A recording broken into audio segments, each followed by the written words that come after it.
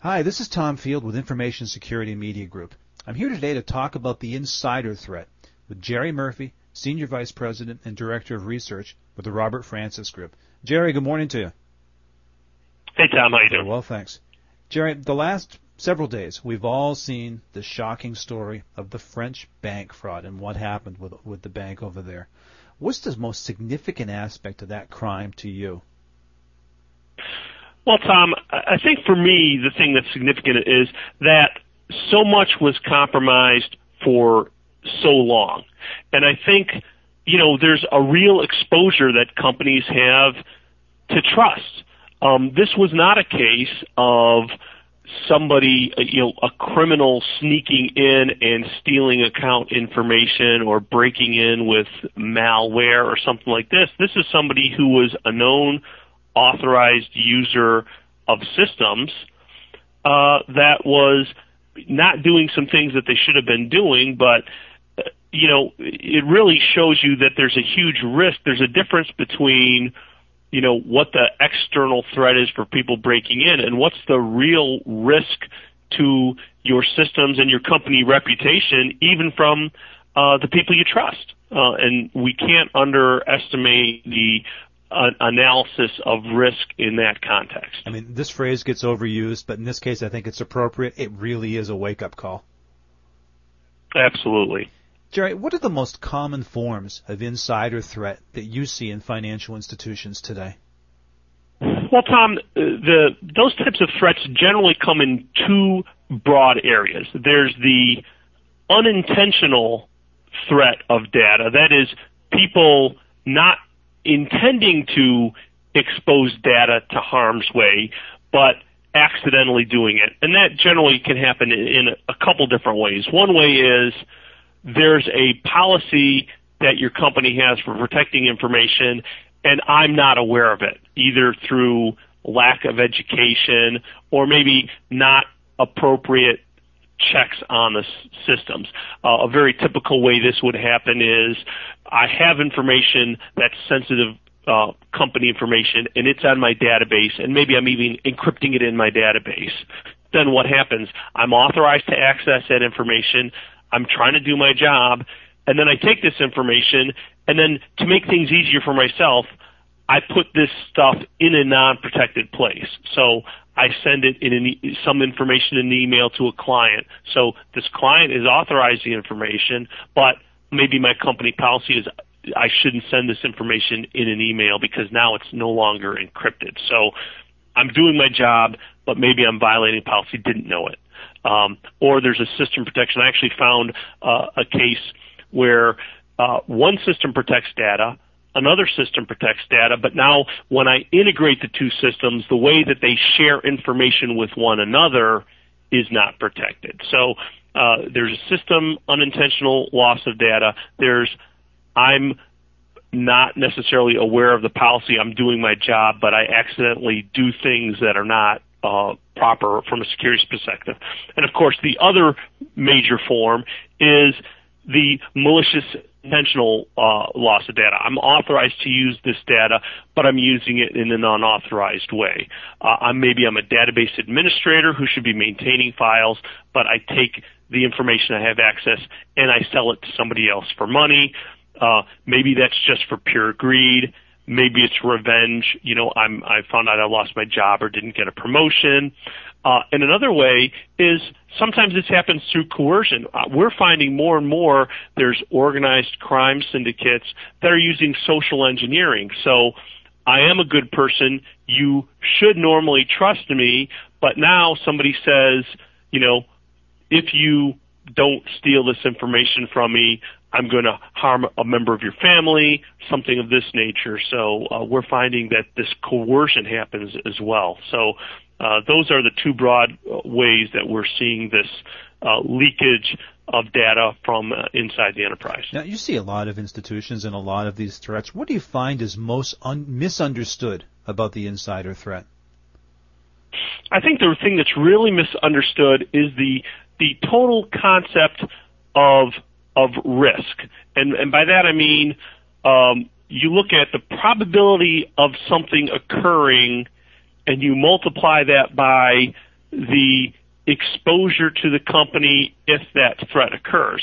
And because people see a lot of the external threats, and in fact, 80% of the attacks on the enterprise are from external agents.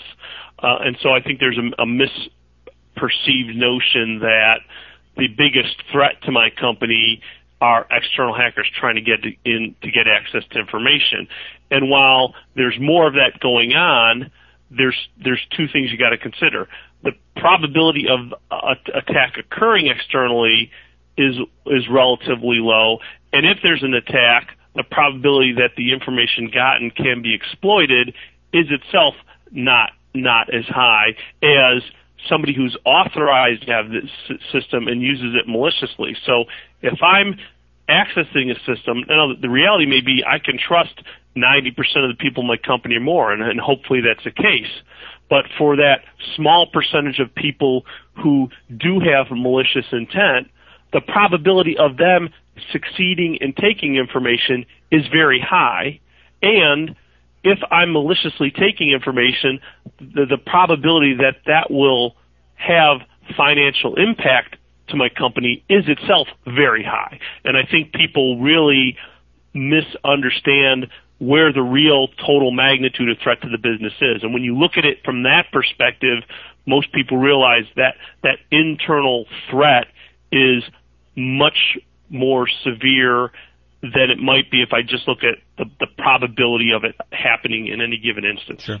Now, how do you see financial institutions responding to these threats?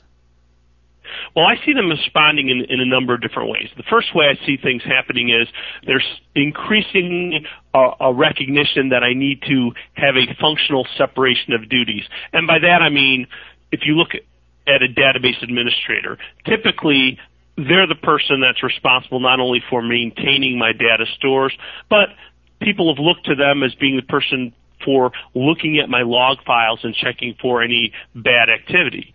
But if we believe my proposition that if that person who has the trust also may be the threat, I don't want to have the person responsible for maintaining my data store being the same person that is monitoring for malicious activity. So people are starting to separate, checking on security for data as a different role from the person maintaining security. And so people are starting to have organizationally separation there, and they're starting to put in tools that will, for example, prevent the database administrator from actually being able to look at the database transaction logs.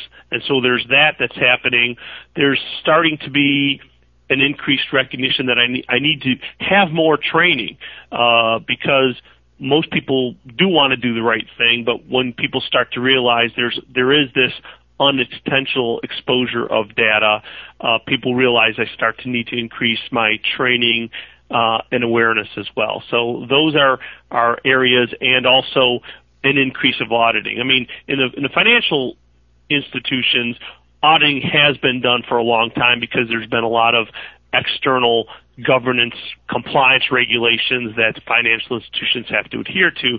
But what I'm seeing is a shift from auditing from a compliance perspective to changing the focus of my auditing to being more aware of security threats and data leakage. So there's how they're responding. Jerry, where do you continue to see institutions fall short in their response to the insider threat? The biggest place I see people fall short today are in two main areas. The first one I would say is in training. I think people have this visceral want to fall on technology tools. So when I have a threat, let me see if I can find a tool that will identify the threat. But what we find is if you have the right policies in place, and if people follow the policies, even without a tool, you're going to dramatically increase your security posture. So I think people need to spend more time, one, making sure they have the right policies and processes in place, and two, doing a better job educating people on what those are, giving more incentives to people for being more proactive on looking at security. And then lastly, I think people need to do a better job of doing what I would call proactive behavior analysis. The reality is, unfortunately, people that are trying to violate security things tend to be ahead of the technology curve from the people in the security community who are trying to prevent things. So instead of waiting for identifying a threat after the fact, we need to do a better job getting in front of actually looking at behavior, identifying anomalous behavior, and proactively checking the behavior. So those are the two areas I think there needs to be more work to improve on. Okay, now you're doing a webinar on this topic, so in defending against the insider threat. What's going to be the key takeaway of your presentation? Well, I think the key takeaway are essentially going to be three parts. So the first part, and they're all things I've touched on. The first part is identify where the true risk to the business is, recognizing that even though the probability of an individual person maliciously doing something is low, if they decide to do it, the probability of them succeeding is very high. And because of that, you have a really, that's the risk that you really need to focus on. So that's probably going to be the biggest important takeaway. Then the second one is going to be, regardless of all the great technological advances that are occurring in the security space, and there are a number of them, and I'll touch on some of them, really, if you have the proper processes and policies in place and incent people to follow those policies, that's going to actually be a much better investment of your money than the dollars you spend on specific security tools. Not to saying that you don't need them, but if you have, what you find is if people had the proper patches in place and people were following the proper security procedures, and I was verifying that, you're going to get far better protection than the fact that I put a particular tool in place. So those are probably going to be the main takeaway messages, and then increasing the training and letting people know what the specific vulnerabilities are and some of the short-term actions people can take to mitigate some of those specific threats. Excellent. The timing couldn't be better. Jerry, just to close with a comment on the French bank fraud again. Looking at what we've learned over the past week, what do you see as the key lesson to financial institutions to really take to heart from what they've read? Well, I would go back to Ronald Reagan and some of the things he said when he was dealing with the Cold War, dealing with Russia. And to come back to that key term he used, which is trust but verify. We want to assume our employees are good employees and are doing the right thing, but one, even if they think they're doing the right thing, they may not be. And two, unfortunately, they all may not be. So I do have to give people trust, but I have to recognize that even when there's people I should be able to trust, there are reasons I should still verify people's behavior to protect my business. Well said, Jerry. I appreciate your time. I appreciate your insights today. Sure thing, Tom. I enjoyed it. That's been Jerry Murphy with the Robert Francis Group. And from Information Security Media Group, I'm Tom Field. Thank you very much.